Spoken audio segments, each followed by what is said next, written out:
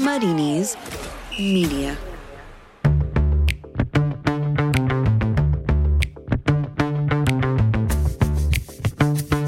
On We in the East Midlands, breathalyzers on buses, and to test or not to test. To test, but get help paying for it, obviously. This is the Totally Football League show in association with Paddy Power.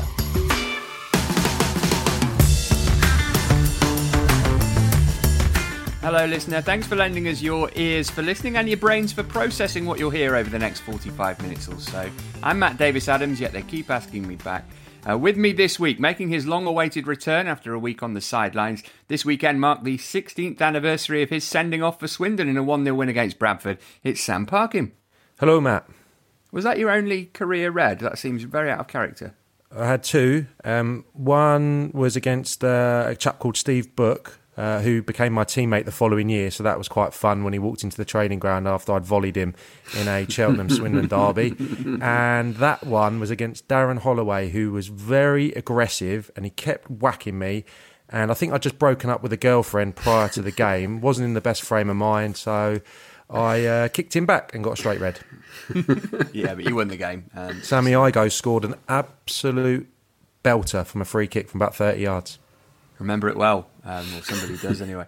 Also with Sam, a tactical analyst, former winger, and, assuming he entered his date of birth correctly on Twitter, the birthday boy. Many happy returns, Adrian Clark. Thank you very much. Yeah, a big day today. I am marking it with a flu jab at 3 o'clock, followed probably by mauling for Arsenal at Anfield tonight. So yeah, I'm sure the day's going to be great. Happy birthday. With Clarkie and Parky, a very warm welcome to the host of TalkSport's Game Day. You'll know her also from Soccer Saturday and more. Hello, Faker Rudders. Hello there, Matt Davis-Adams. Thanks for having me. It is an absolute pleasure. Right, let's debate who did the best football this weekend. Performance of the weekend. Yes, it's time for the performance of the weekend. If you're new to it, here's how it works. We all choose a team that exceeded their XP, that's expected performance, which is something I've just made up. We've got 15 seconds to explain why they are the performance of the weekend before the gong sounds. We stick it on Twitter in the form of a poll. You can vote for your favourite, a simple but effective way of encouraging audience engagement. For those of you keeping score, Luton won last week as chosen by Simon Watts.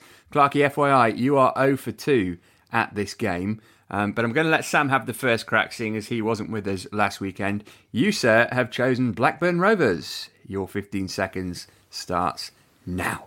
Well, tore Derby to shreds, 13 attempts in the first half alone. Dolan sensational, Holtby pulling the strings, 5 goals for Armstrong now. And Blackburn now scored 11, took them 10 games last season. That's the most goals after 3 games that any team has managed this century.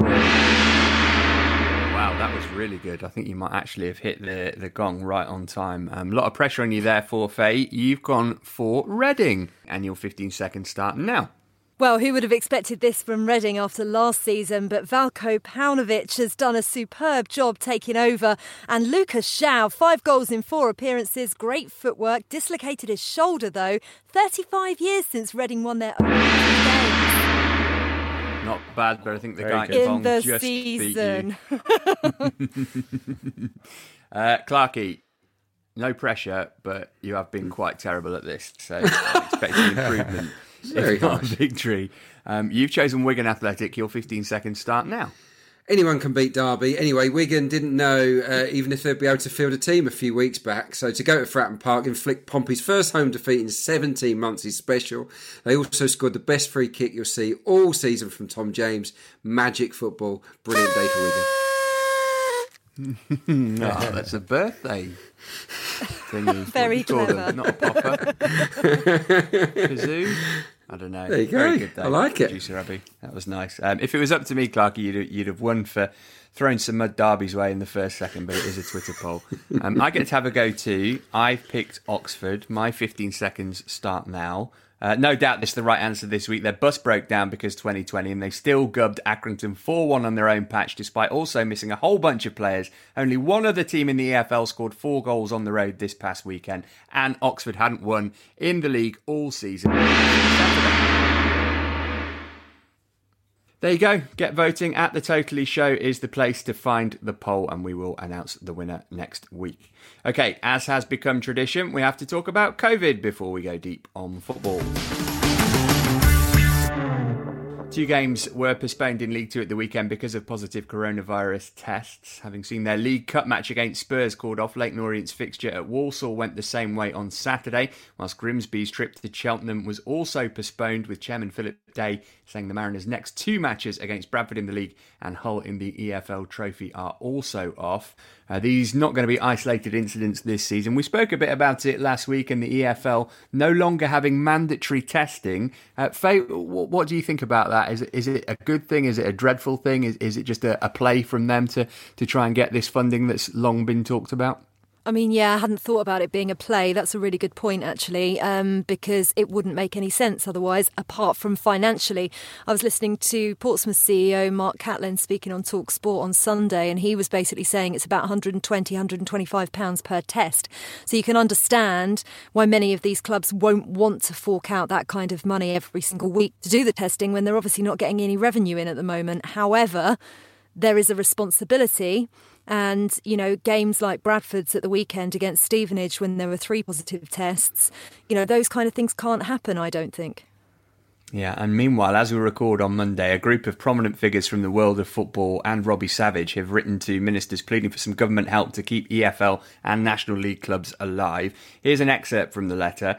We'd ask that the government now make clear what financial support it's prepared to give before it's too late. In order for clubs to sustain themselves over the winter and keep playing, they would need to be compensated for the loss of match ticket sales. There's still time to act, but not long left.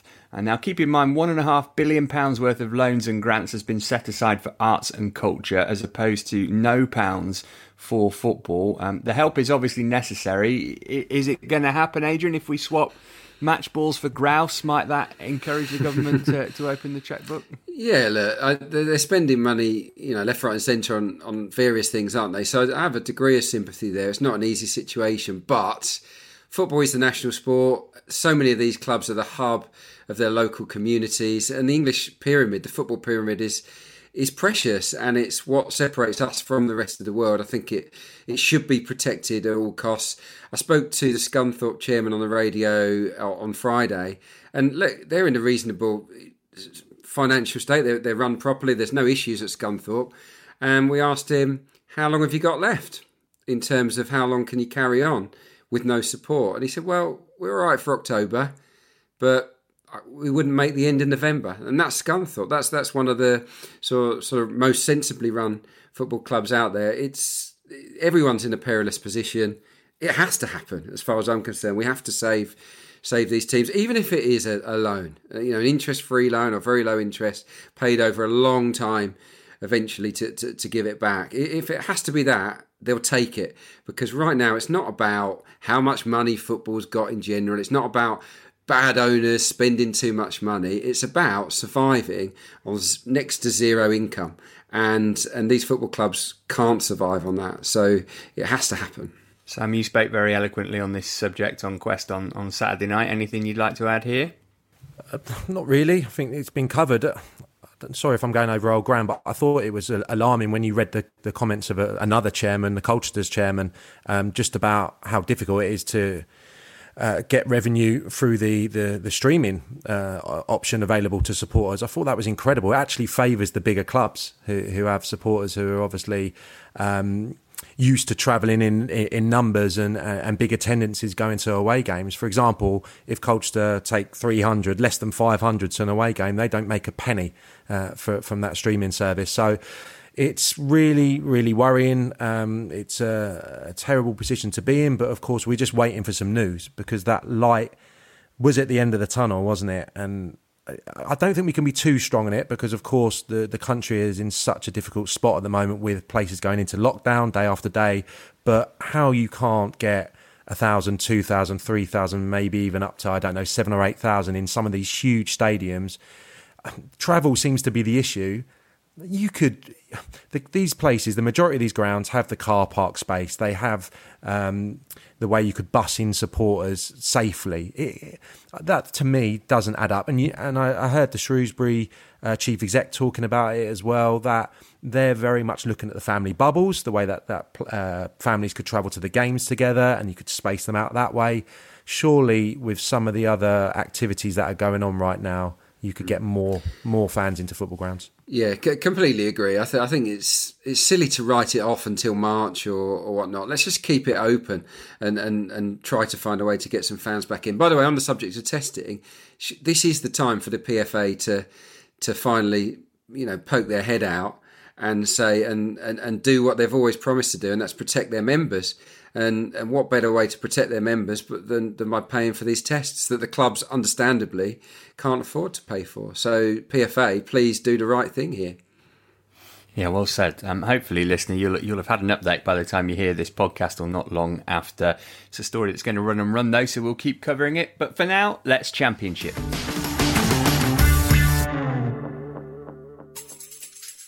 For the rest of this month being September 2020, you can take out a subscription to The Athletic for the frankly ridiculous price of just £1 a month. That's unrivaled football writing and analysis from the very best people in the business, a brand spanking new breaking news service, and ad-free versions of each Athletic podcast, all for just £1 a month. Go to theathletic.com/league show to get started.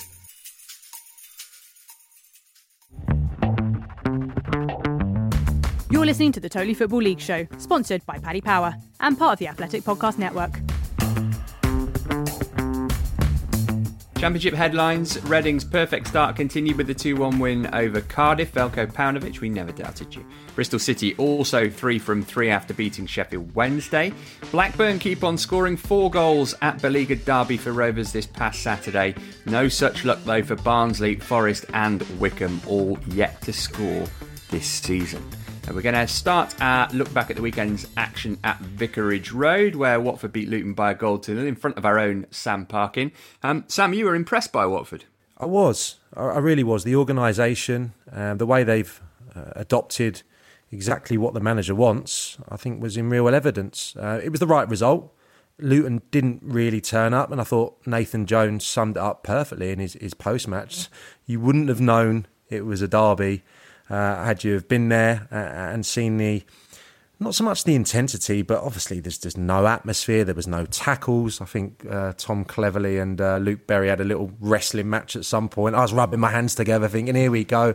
And it just didn't act as a catalyst at all. But in terms of Watford, they're not going to get bundles of goals because they're playing 2 chaps up top who aren't out-and-out strikers, but that in turn makes it difficult for opposition centre-backs to pick them up because they going into little pockets of space, and the aggressive centre-halves that Luton have in their ranks had no one to kick and no one to feel during the game. But I was really impressed with the Watford energy, and especially the young players. When all the talks about what experienced lads aren't out there, who's going to be out there, he's got Ngakia, the right wing-back, Wilmot, the left-sided centre-half, and I thought the young boy Garner on loan from Manchester United was exceptional in just adding class, Premier League class and control to a game which Luton unfortunately lacked in that department. So good value for the win. Faye, you are currently hatless, but you are a hatter. What did you make of Luton's performance here and the season so far? I think Sam summed the game up, and so did Nathan Jones. It was lacklustre for sure. I watched it on iFollow in my kitchen and I was getting quite frustrated. It wasn't the Luton I'm used to watching, and certainly not the Luton that I've been watching this season either. We showed more against Manchester United with our second string 11 in the Carabao Cup midweek than we did on Saturday, which was a real shame because it showed real intent from Nathan Jones that he certainly had it in his mind that it was a derby that he wanted to win, because otherwise he'd have played his full strength side against United. So disappointing from that point of view, but fans make derbies. And unfortunately nowadays in football, unless you have a bunch of players who grew up in the area, who know the strength of a derby and exactly what it means, when it's been 14 years since you've played your main rivals, this bunch of players, even if they're told what a big deal it is, maybe just don't fully understand how big it is. The fans changed that, and obviously there weren't any. Now then, who'd win in a fight between a swan and a chairboy? Well, it depends how old the boy was and whether or not he could use the chair as a weapon, but you'd have to favour the swan. They can break a person's arm. Wait, listener, come back. Adrian's going to tell you all about Wycombe versus Swansea. Clarkie, Swansea, quite impressive here. Wycombe, we know, struggling, but we haven't spent much time on the Swans this season. What did you make of them here? Well, I was really impressed with Swansea. No, it wasn't the hardest test for them. Wycombe were caught between 2 stools. Basically, Wycombe didn't want to press Swansea because they were scared that they were going to get played through. So they sat off them and then basically didn't get a kick, and not for an hour anyway.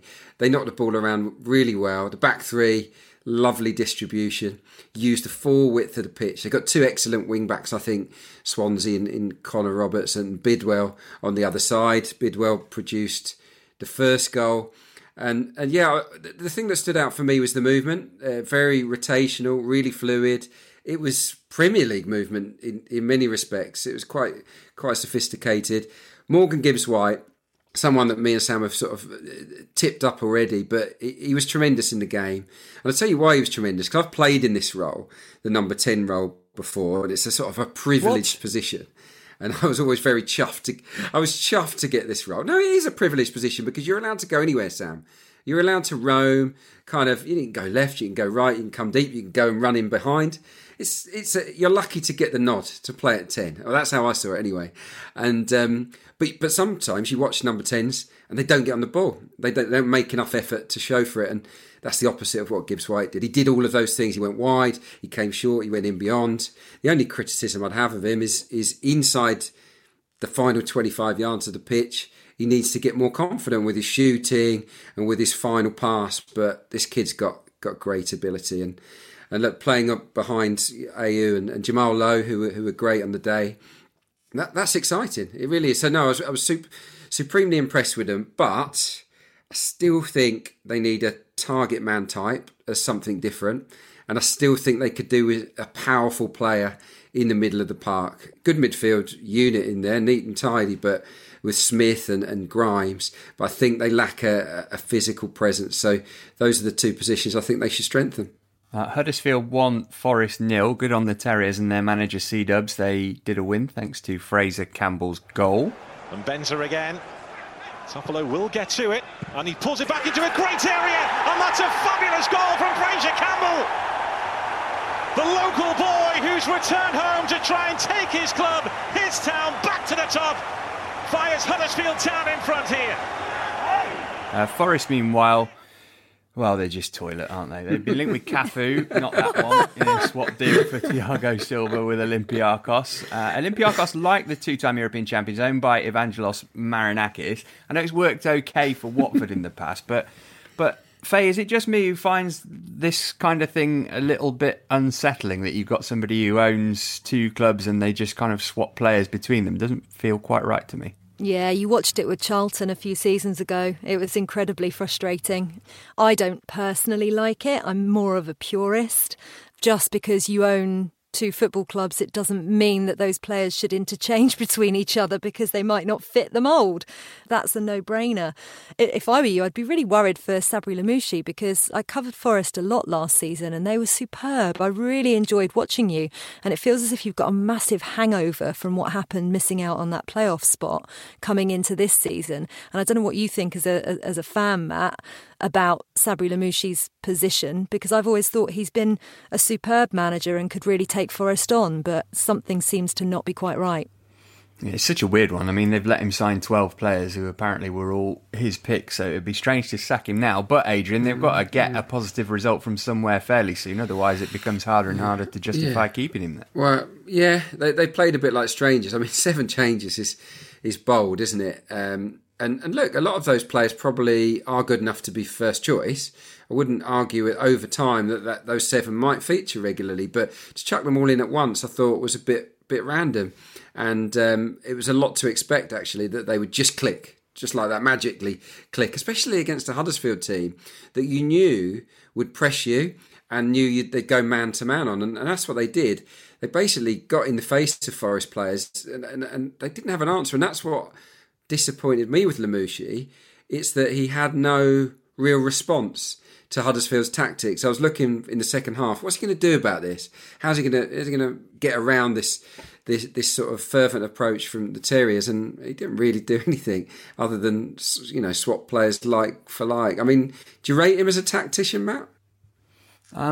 Yeah, in one sense. If you want to frustrate a team and grind out a result, that's fine. But that's something that tended to work very well for Forest last season when they could have the home crowd on side backing them to do that. I think that was a big part of that.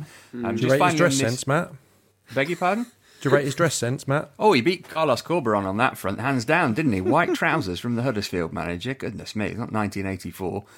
We should give Corberan some credit, though, Sam, in front of his mentor, Marcelo Bielsa. That's a big first championship win for him.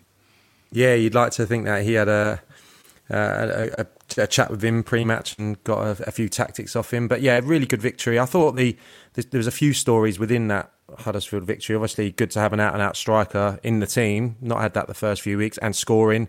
I thought Hamer badly needed that. He's been really poor, so he made a couple of great saves. And Critchlow, young lad, 21 years old, in for his first start. He's had loans at Hartlepool and Welling. It's a really interesting story. He came from Enfield Borough. He's gone through personal trauma as well. Lost his mother a few years ago. So I think he did brilliantly coming in from the cold, and I think his manager said as much. So that's one to keep an eye on, and hopefully he can go on and have a really good campaign. I do think, though, that Huddersfield captain Jonathan Hogg should not have been on the pitch. That was a shocking tackle on Harry Arter. Yeah. Faye, I said straight after, if you've got Harry Arter and Jonathan Hogg going for a 50-50 in the first 30 seconds of a game, if you're a referee, you dive into a position where you can see that collision. I'm sorry, but that referee's he's got to see that there's going to be a coming together. The two players that have earned careers from doing that type of thing. And by the way, Sam Bassau, I think, should have had 4 or 5 yellow cards before half time, so he was lucky as well. All right, let's just move on. I tell you what, the banter was flying on the Football League Show WhatsApp group on Friday, and I was trying to join in, but I couldn't see the screen because of my salty tears. I want to touch on a couple of teams who haven't really mentioned much this season. Faye, we'll start with Millwall. 5 points from 3 games for them after Saturday's draw with Brentford. Are you predicting a Rowett-inspired playoff push? Yeah, I am actually. They always just quietly go about their business, don't they? And I think Gary Rowett's done a really good job since he took over from Neil Harris. Obviously, goalless draw with Stoke was disappointing. You'd expect them to win that. You'd expect them then to beat Rotherham. But a 1-1 draw against the playoff finalists in Brentford at the weekend, although obviously it's a Brentford side in a bit of transition at the moment, I think that was pretty impressive. The only worry I have for them is that they've brought Spurs striker Troy Parrott, the 18-year-old, on loan for the season, and he picked up a nasty ankle injury in that 2-0 defeat to Burnley in the EFL Cup, and he could be out for a little while. So they would need, really, you can't rely on Jed Wallace. I think it's quite a while since he'd scored, actually.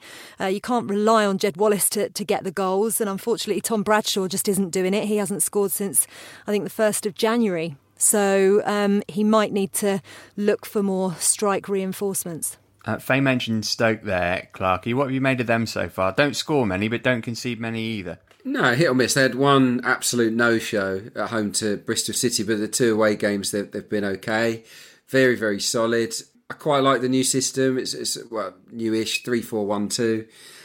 Powell, incidentally, was dropped for this game, and the boy that came from Spurs, Tashan Oakley-Booth, came in and did okay, I think. So that was a big call. The keeper situation seems to be sorted. Butland is out of the team. It's Adam Davis that's got the nod. I think that's probably better for everyone, really, that you've got a solid number one. The back three, I noticed, very refreshed for this game. Seemed to have a nice balance there. Harry Souttar, who did well last season in the division below, he was a big part of that back three with Fox and Chester. No, it's a good solid team. I think away from home they're going to be really hard to break down, and they will nick goals because they've got 2 strikers up top and firepower on the bench. I mean, at the weekend, no start for Vokes, no start for Tyrese Campbell, and they've got others as well. So they've got a bit of depth there in the forward department. My issue at the moment is at home, when they have a lot more of the ball, have they got enough creative players on the pitch? You know, can you rely on just your front two and Nick Powell or the youngster? The answer is probably not. It places a big onus on the wing backs, McLean and Smith. So yeah, I think they've got to find a home formula. But for now, I think they're going to be really hard visiting team to beat. I expect them to be top half for sure, Stoke, this season. Maybe an outside bet for the playoffs. Sam, how about Birmingham. They haven't really built on that opening day win against Brentford, have they? Needed a stoppage time pen to pinch a point against Rotherham on Saturday. What have you made of them? I think we probably could have written this script as soon as Karanka was appointed at the start of the season. That was the first goal they've conceded on Saturday against Rotherham from a penalty. So still not conceded in open play, only scored the two themselves. I think that pretty much sums it up. Defensively, they're going to be a lot better. Heavily reliant on Jukovic still. Bella's got 2 this season. He had 2 in 30 championship appearances last campaign. He's never been a regular scorer. I think Sanchez has been a bright spark. He seems to be getting better with every game, but not a regular goal scorer either prior to coming to the club. And the biggest takeaway for me from the weekend was you're looking at the team sheets when they come out, and Hogan and Jukovic in the side together. He's not going to play 4-4-2 much this season. I think he's probably forced because he's got Hogan back to the club. He's now not scored in 10. And I just think when you're playing against Rotherham, you need to break lines. You need movement. You need players to play in the pocket. I was really surprised they went that way. So I think it'll be Crowley, maybe Terrell, that'll come in and play as a 10 in the weeks to come. But no surprises. I think they'll finish mid-table. They won't concede any goals. I'd probably like to see them get an all-round striker, someone who can do a bit of everything, because Jukovic has been brilliant, but I think his fitness troubles will probably catch up with him this year, and you can't be so one-dimensional. He'll score those headed goals from the crosses, but I think if they could get a bit more of an all-rounder, someone who can run in behind and also link a little bit, then they'll be in a much better position to challenge. Good stuff. Now, the betting industry, one of the few external sources providing revenue for the football industry just now. In that spirit, let's get some odds on the Championship, courtesy of Paddy Power, as read out by producer Abby. Abby, who have Paddy Power got as the favourite to win the Championship? No surprise, Brentford are the favourites, 4-1. Then it's Watford 9-2, followed by Norwich at 5-1. If you fancied putting some money on Forest, because I know you would, 35-1. Can we just stop this now? What about relegation? Wickham, unsurprisingly, are the favourites, 1-6, followed by Rotherham 3-10, and Sheffield Wednesday 12-5. Faye, I'm afraid to say Luton are 5-1 to be relegated. Really? Yeah, even on recent favourites. Performances? I mean, yeah. Forest are 13-1 to be relegated, so I'm not really sure how I feel about this right now. I have to say, I managed to get odds on Leicester beating Man City at 13-2 yesterday. Ooh, good no, work. I'm lying. 17-2. Yeah. 17-2. I mean, this is what I don't understand at the minute. It's everything. I don't understand the betting, but I'll take the decent odds. Thanks very much. Yeah, Clarkie's birthday drinks are on Faye. Okay, up next then, League One. This season, the Premier League's going to be a little different. But at Paddy Power, we're trying to look at the upside. Avoid unnecessary journeys, that's Fulham's trip to Anfield off. Self-isolate, some midfielders do that very effectively. Avoid European travel, shouldn't be a problem for Everton fans. When you think about it, not that much has changed really. New normal, same old football. Just like Paddy Power's Acca Cracker. Get a free bet if one leg of your 4+ fold Acca lets you down on all football matches and all markets. Paddy Power. Max free bet £10, min odds 1-5 on each leg. Online exclusive, excludes shop bets, T's and C's apply, 18+ begambleaware.org. On Apple Podcasts, Spotify Smart Speaker, and now ad-free on The Athletic. This is the Totally Football League Show with Matt Davis-Adams. League One headlines. Have you heard the one about the drunk bus? Probably. Oxford's COVID-safe coach sprayed alcohol gel into the breathalyzer used by the driver, meaning the coach wouldn't start. Hey Siri, define 2020. Elsewhere, Ipswich and Hull go 3 for 3 at the start of the season. It's the first time the Tigers have achieved that since 1948. Posh's Operation Vengeance stalled at Sunderland, and Charlton have a new owner in Thomas Sandgaard. He confirmed to BBC London this weekend that he owns the club, but the stadium and training ground will initially be leased on a 15-year agreement. Charlton's transfer embargo has been lifted. In terms of the weekend's action, let's start at Fratton Park, where Wigan beat Portsmouth 2-1 in the They Used to Be Managed by Paul Cook derby. Here's Andy Hellier tweeting at the Totally Show. Thoughts on Pompey? Jackett has sucked the fun out of supporting the club, and the failure for them to acknowledge how widespread the supporter unrest is only adds to the depression. No Jackett required. Adrian, it feels like we've been debating Kenny Jackett's future for years and years now. Are we reaching breaking point, do you think? Yeah, I think we probably are. If the fans were inside Fratton Park, I think that it'd be much, much harder for the board to ignore it, because I do believe it would be pretty unanimous in terms of the venom coming Kenny Jackett's way. I don't know, I just look at Portsmouth and you expect more, don't you? You expect a bit more spark, a bit more excitement, more adventure. That they're not scoring goals. Obviously, they drew blanks in their first two. The goal that they scored against Wigan was basically a long ball flicked on a couple of times. Quite scrappy, but look, every goal counts. But they're not being super creative. Having a lot of efforts on goal actually this season, a bit more possession than usual. But nothing's really happening. So no, it feels like the time has come for a change, and a lot of the local press are speculating that the players basically weren't trying for Kenny Jackett, and when that comes to the fore, I think a manager's in big trouble. Yeah, the local press local press are actually reporting that 200 fans are going to be attending a friendly, passionate protest in the next home game, which is against MK Dons on October the 10th. They've got Burton away, first of all.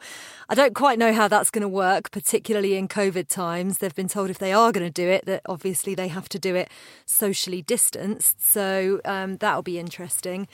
Will it be led by John with the bells and the tattoos? John Probably. Football Club Westwood. What a legend. What an absolute legend. But yeah, I mean, it's just not exactly as Adrian said. It's just not the kind of football you associate with Portsmouth, unfortunately. They just lack a bit of creativity and a bit of fun. As for Wigan, Sam, this was a pretty incredible win for them, wasn't it? Yeah, it was. I think the front four, when you look at it, it's not bad at all for the Championship. I think Naismith had a particularly good game. I know John Sheridan. I played with him. Brilliant player. Ridiculously hard on me when I was a young boy. I could get hold of the ball and get it wide and get my head on the cross, and I still would have done something wrong in his eyes. So he's very demanding. So those young lads will probably be feeling that now, but a really good result. And yeah, I mean, it's defensively where they're quite youthful, but with some of the experienced guys and with Shez at the helm, I'm sure that they'll make a good fist of it this season. A brilliant result, a great way to get off the mark. And they've had a particularly difficult start, if you think of the way that Ipswich have started and the way Gillingham finished last season. Bit of a horror start to the season, so to get that result so early will do wonders for those young lads' confidence. Now then, one team you could have been forgiven for being grateful that last season was curtailed were Ipswich. They won one of their last 9 before things ground to a halt. But lo and behold, they've started the season in perfect fashion. They made it 3 wins from 3, beating Rochdale 2-0 at Portman Road. Adrian, I just wonder if it's possible that they're benefiting from not having supporters, because we know it can be toxic in that part of East Anglia. Oh, come on, this is Suffolk. It never gets toxic in Suffolk. I mean, even when people are angry, they're not exactly scary. He's just going on me. He's just going on me being slaughtered in Pizza Hut after East Anglian derby.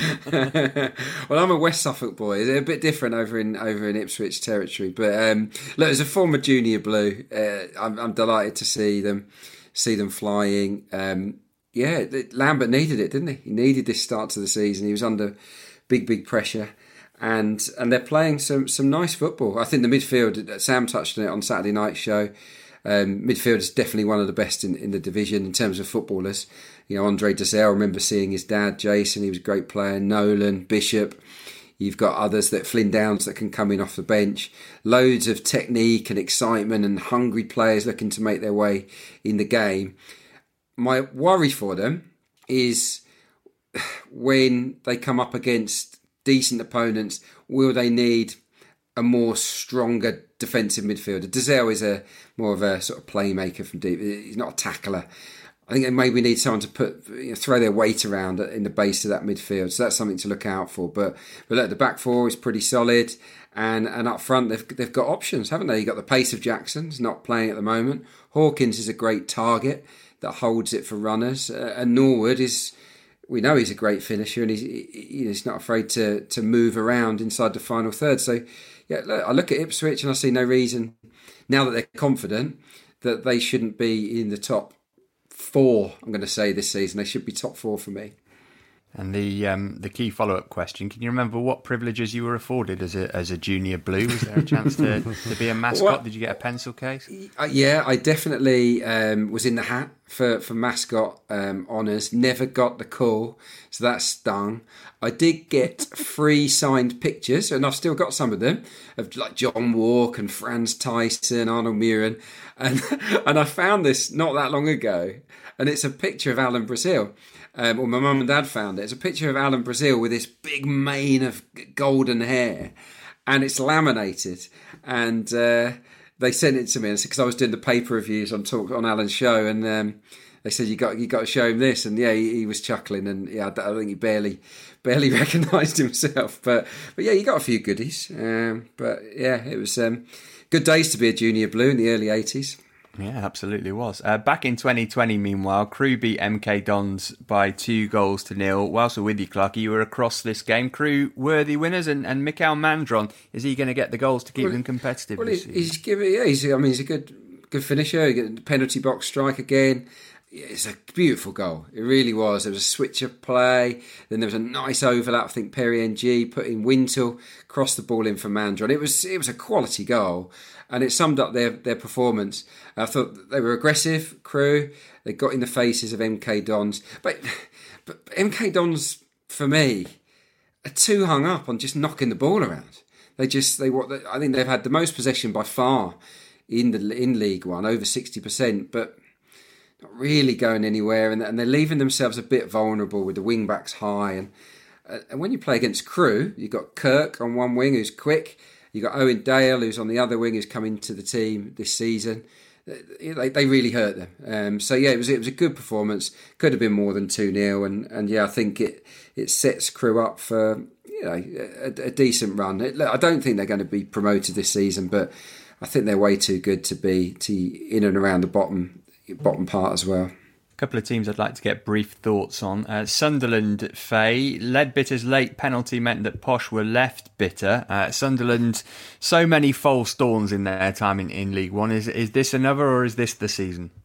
Well, there's no way I'm going to nail my colours to the mast on that one, because you never know with Sunderland. So I'm just going to sit and get splinters, thanks very much. But Phil Parkinson, they're still not the fans overly excited about him, but actually maybe they will have been after this performance against Peterborough. Not the best performance perhaps, but when you get 3 points against what could be your promotion rivals come the end of the season is a really big confidence boost, and I think that will certainly help them. They've added in about half a dozen players, bit of experience as well, with the likes of Aidan O'Brien, Bailey Wright and Danny Graham. And then he really wants to give some of the academy products, and he has to, an opportunity. So the likes of Dan Neal, Jack Diamond, Elliot Embleton as well. They've got Charlton next. It's going to be a tough test for them. Be interesting to see if they can get themselves another win, because, people would expect Charlton to do something this season, especially now the ownership situation has been sorted out. But I think I'm optimistic for Sunderland, whilst again really not wanting to do that, jinx them and jinx myself. Lest we forget, we've got a Hall of Famer within our ranks. His name's Sam Parkin, the Hall of Fame is Swindon Town. What do you think of the Robins so far on their return to League One, Sam? Well, I've been playing it down, but it's going to be really fun. They're going to score loads. Unfortunately, it looks like they may concede a number as well. They've got the 7 already in the 2 home games, conceded 3. I think they've come up against the 2 perfect teams, really, for a Richie Wellens outfit in Burton and Rochdale in particular, because hopefully some lessons will be learned by the visit inside. You can't try and play through Swindon, especially in the early part of the game. They've blown the teams away with their intensity, their pressing. I want to highlight, obviously, there's a series of loanees, the 2 front men, Tyler Smith, Brett Pittman's obviously a permanent. He's scored already, both of those 2 chaps. But the loanees, Johnny Smith, but Matt Smith in particular from Arsenal. I mean, the kid's getting rave reviews, not only for his work in the middle of the park, but he breaks out of his shielding role and he's setting off the press, he's nicking the ball, making goals, scoring goals. So really excited about a couple of the chaps that he's brought in. Payne's done brilliantly as well. Defensively, they've brought in Donahue this week, who was there last season. Richie Wellens liked him. They're a bit light at fullback, so that helps in that department. But yeah, I'm a bit more optimistic than I was maybe a couple of weeks ago, just because Richie Wellens seems to go after the players that fit his system. So could be talking about another challenge this year, but I'd certainly take middle of the table finish. Yeah, Matt Smith, by the way, guys, he's got an FA Cup winners medal. He was on the bench for the FA Cup final just a few weeks ago. Yeah, because Arsenal basically they sort of banished half of their midfielders from the first team squad. We know about Torreira and Guendouzi and Ozil were sort of not included, and yeah, they were down to almost the bare bones. But Matt Smith was nominally, he was on the bench for the semi and the final. So yeah, it's I was in a way I was a little bit surprised that they sent him out on loan, given how close he was to the team just a few weeks ago. Adrian, you've been having a look at Lincoln, obviously well beaten by Liverpool in the Carabao Cup. Yeah. No shame in that. They signed Brennan Johnson on loan from Forest. He's David Johnson's son, whilst we're talking about kid footballers. What else can you tell us about Michael Appleton's crew this season? Lincoln, he's... sorry, Michael Appleton's crew confused me there. I was confused as well. Worst rat posse ever. Yeah. Oh dear. Anyway, I think he's recruited well this summer, no doubt about it. 3 of the back 4 that have been playing are new boys. Jackson's caught my eye from Hibs. He looks good, and Lewis Monsma, who's next to him, scored at the weekend. Signed from Dordrecht. He's got 4 goals in all competitions, so a real threat from set pieces. That is where they're hurting teams at the moment. Corners and wide free kicks, absolutely terrific. In open play, Harry Anderson's got a great cross on him from the right-hand side. We've seen a couple of assists already. On the other side is George Grant, who we've talked about a lot over the last few years. Good technician. He's a dead ball specialist. And yeah, when you've got big guys at the back that can come up and score, Tom Hopper as well, decent centre forward at that level, then you're in the mix, aren't you? In midfield, it's improved. McGrandles and Brigcup, a bit more nous in there maybe than what they had last year. I've noticed they've had less possession than everyone else in the game so far. They've just been really efficient, so they're able to soak it up, and then when they get inside the opposition half, they're unsettling teams with the quality that they've got. Good final ball and good finishing so far. So yeah, very impressive. And I know that Lincoln fans are beginning to sort of reassess. Before the season, they were probably happy mid-table. Now, I think they are eyeing just nicking a playoff spot. We spoke a lot about Wimbledon last week after that 4-4 they had with Plymouth. Q on Twitter, Q is their name, not shorthand for question, pointing out that they should have been a contender for performance of the weekend, having beat a strong Fleetwood away from home. They've got the move to Plough Lane to look forward to as well, so all good in the future for the Dons, hopefully. Abby, let's get some odds as set by Paddy Power on some League One stuff. Promotion for League One, please. Sunderland are the favourites, 13-10 to be promoted. Then it's Hull, 17-10, and Ipswich are 2-1, and Peterborough 13-5. Rounding that off, Portsmouth, weirdly, are the 5th favourites at 10-3. So see what happens there. How about relegation? As for the relegation, Rochdale are the favourites to be relegated. They're 4-9. Northampton and Wimbledon are joint favourites at 7-4, and Shrewsbury at 9-4 round that off. And some developing odds news when the recording of this programme. I did say that Nottingham Forest were 13-1 to be relegated. They've actually moved to 12-1 since we've been recording. Oh, that's good. They must have signed another 15 players. OK, let's go to League Two. This is the Totally Football League Show, part of the Athletic Podcast Network.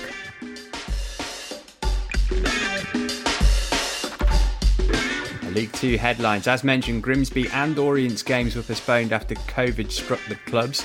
Newport's good week continued after a win over Watford in the Cup. They then saw off Bolton at the weekend. Cambridge are yet to concede, but it's still nil points for Bolton, Oldham, Grimsby and Southend.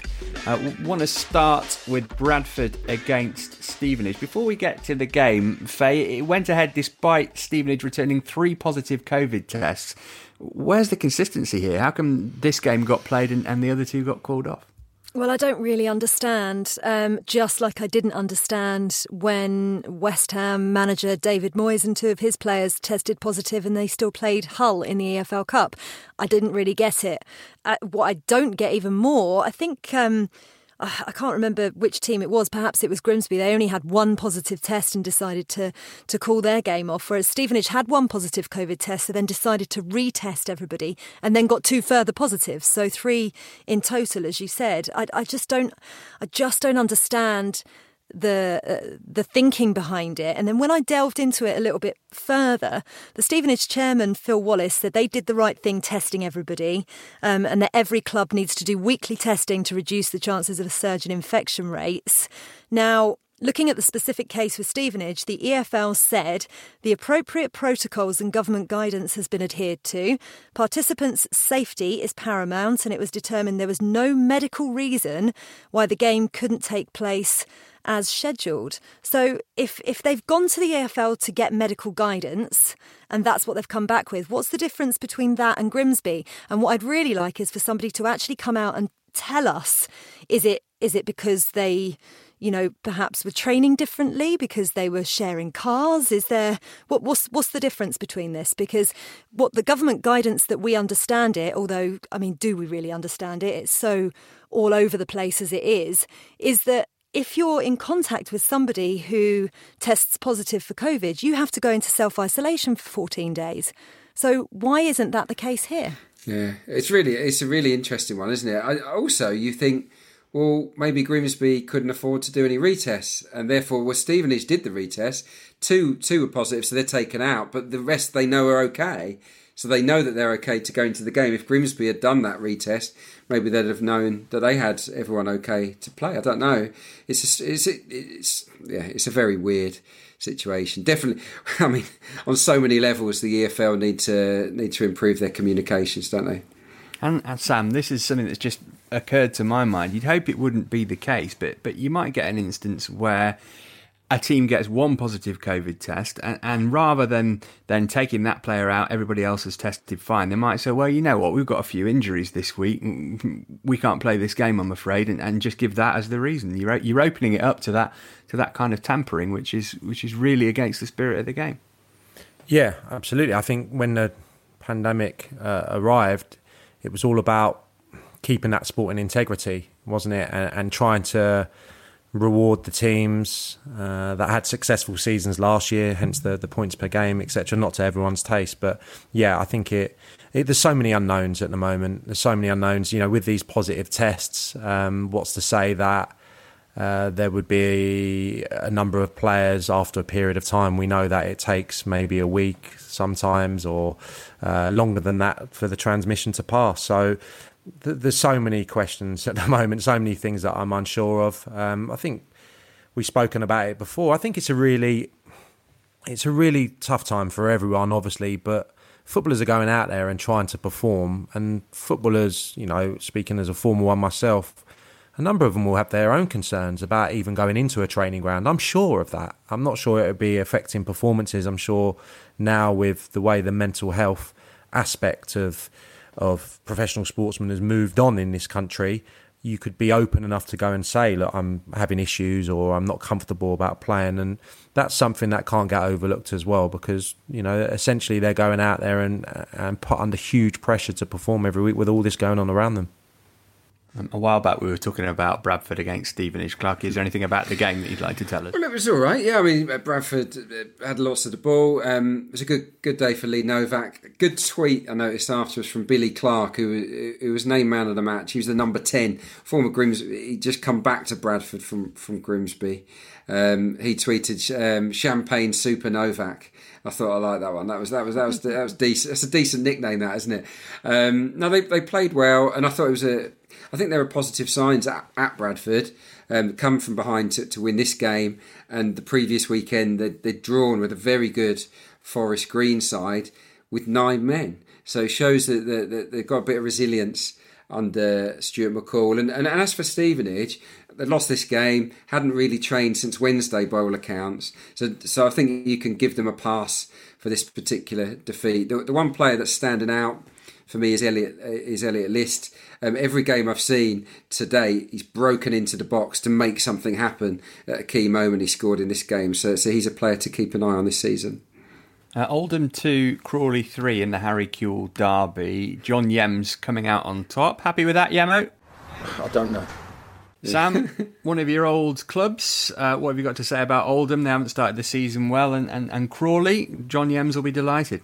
Haven't started the season well. 0 points, isn't it? I think for Oldham, it's been really poor. I think maybe a slight improvement. Certainly a couple of individuals. Callum Whelan, by all accounts, former Manchester United academy player, did pretty well. Blackwood, the Australian lad who's come in as well, showed flashes, but beaten by a Crawley side who only had 3 shots on target. So if that's anything to go on, maybe they were a little bit unlucky. But sounds like they're quite direct at the moment. 2 centre-halves struggling. Experienced boys, John Batty, who was at Wickham, and Piergiani, who was at Salford. A good player for them, but it's not translating to good performances at Oldham as of yet. But considering they had more shots, and considering it's very early during Harry Kewell's tenure at a club that we know likes to change their managers, let's back Harry Kewell and hope that he can have some positive results in the weeks ahead. Faye, you've been having a look at Barrow and how they've been getting on back in the Football League.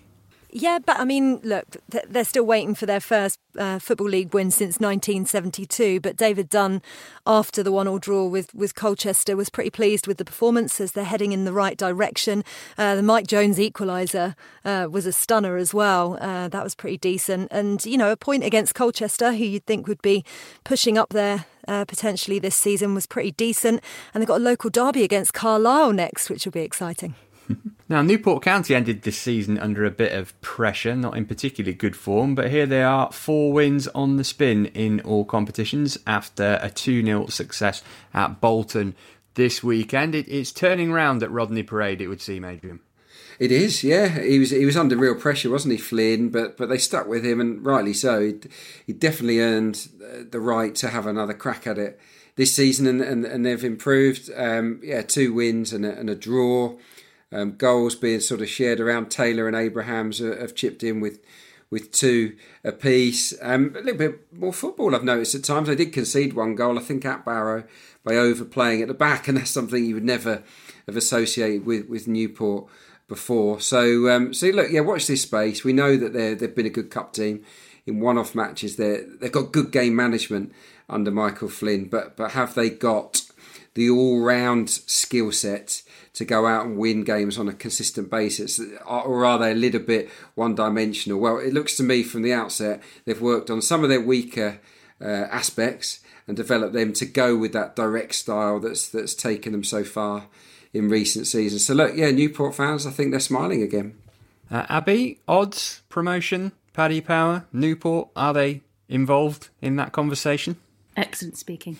Newport, they are 7-2 to be promoted. That makes them the 9th favourites. Salford City are 13-10, Port Vale 2-1, Exeter 23-10, and Forest Green 5-2. Okay, that's just about it for this week. Before we go, though, in honour of the Oxford bus and its sensitive breathalyser, let's hear your best team bus stories. Clarky, you've spoken before of the legend of the Southend United team bus. I'm guessing that's where your best anecdote comes from. I can't really think of one crazy one. There's been so many bus stories. I mean, drunkenness, major losses on the gambling tables. We've had warm-ups at service station car parks.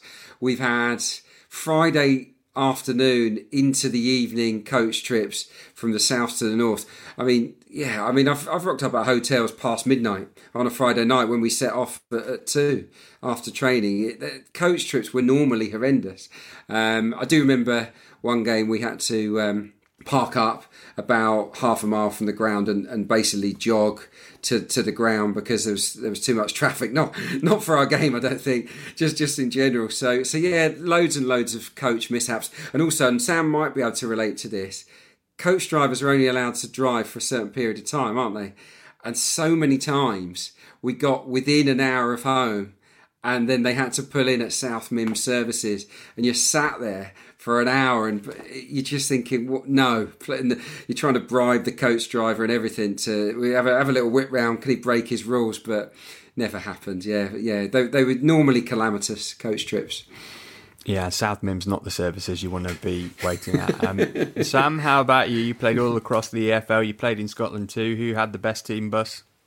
I enjoyed the travelling with Exeter because we always stayed 5-star, as you would expect with Paul Tisdale, the country gent that he is. But I'm just going to give you 3 lines that you heard on every away trip because I couldn't think of one anecdote. So Clarkie will back me up, I'm sure, and any of you others that have had really dull coach journeys. But any driver that hits a busy stretch of traffic, the call from the back of the coach was always, "What have you put in the sat-nav? Traffic." That's the standard line. Driver reversing, normally into or away from an away ground, so just going past a fence or a bollard, someone would thump the back window. So the driver in horror thinks he's had a crash, much to everyone's amusement. And my personal favourite, and this was a Scouser, Alan Reeves, for 3 years at Swindon. Picture it. 2 a.m. after a midweek game, fish and chips is gone, the beers have gone, you've eaten all the sweets, everyone's knackered, starving on some godforsaken stretch of motorway somewhere, and you'd hear this Scouse voice from the front of the coach. He was a first team assistant by this stage. "Does anyone want some of this dairy milk?" And there'd be like a unsuspicious new signing or a young lad sprint down to the front of the coach, and there's Reeves. He sat with absolutely F all. Once again, and he got someone every week. Faye, did you ever do the supporters coach trip thing with Luton? No, I didn't. The last coach trip I took was not that long ago, on my 18th birthday. Why are you laughing? I hired one to go to Visage in Hemel Hempstead. It was the thing to do when you lived in Luton. You didn't go out to the clubs in Luton. You went to Watford or Hemel or Milton Keynes or somewhere like that because you were a little bit more edgy if you did that. So we went to Visage in Hemel Hempstead on Jarman Park. But I got a phone call from the coach company the next day trying to charge me for damages to the coach. But I was so drunk, I remember absolutely nothing. And there's no way like any of my friends or family would have trashed a coach. But apparently there were kebabs everywhere, like drinks spilled, all sorts. And I was so mortified, I got really upset on the phone when they said this to me. And they took pity on me in the end and said, you know, don't worry, okay, you don't have to pay, but we'll never take a booking from you again. And it turned out it was one of my best friend's new boyfriends, who was a bit dodge, had completely trashed the coach. I was so mortified about it. Anyway, no more coach journeys. Look at you, though, with a coach load of friends. I don't think me or Sam could fill a minibus with ours. Talk about yourself. Sam's definitely been to visit as well. By the way, I went to a National League game with Stevenage to Southport. Now, Stevenage to Southport is a long way, let me tell you. And it rained the whole way there. And we went on the day and we pulled up. The ground was dead. And then a club official just got on the bus, a few whispered. And they said, yes, waterlogged. So we literally didn't get off the bus. We just pulled up at the ground and then turned around and went back again. That was painful. But one thing that was good that day is that we had a posh coach with TVs, and it was the day Germany lost to England 5-1. So we watched that on the way home. So it was fun. Should have played in Scotland, Clarkie. That happened every week. I used to get the supporters coach for Forest away games when I was a teenager, and there always used to be a sweepstake. Somebody would go around with an empty cup and loads of bits of paper in. You pay £1, and if the name that you pick out scored the first goal for Forest, you kept the pot. And the whoop of delight from whomever it was, and I'm sure this is the same today, who drew out no Forest goal scorer, was the loudest thing that you would hear that week. Faith, thank you so much for joining us today. We'll speak again soon. Take care. Thanks for having me. Clarkie, enjoyed the rest of your birthday. Sam was in charge of organising your presents, so I'm sure that'll be turning up at any moment. Cheers, mate. Sam, always a pleasure. Cheers, Matt. Thank you. Listener, thank you for being with us. Producer Abby, thank you too. We'll catch up with you next week. Bye for now. You've been listening to the Totally Football League Show, part of the Athletic Podcast Network. Keep up to date with everything Totally at thetotallyfootballshow.com and following at The Totally Show on Twitter and Insta. Check out all the Athletics football podcasts on Apple, Spotify and all the usual places, or listen ad-free on the Athletic app. The Totally Football League Show is a Muddy Knees Media production and sponsored by Paddy Power.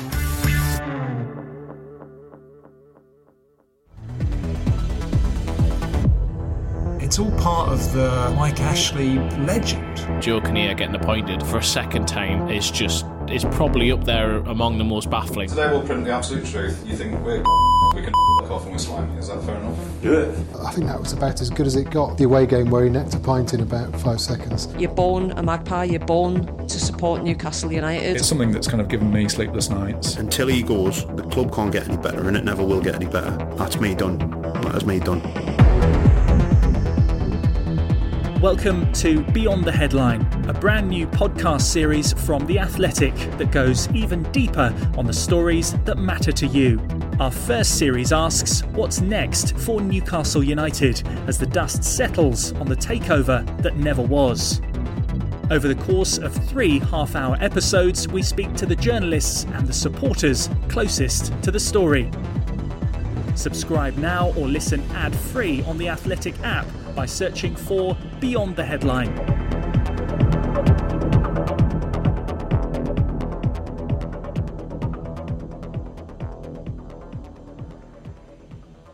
Muddy Knees Media.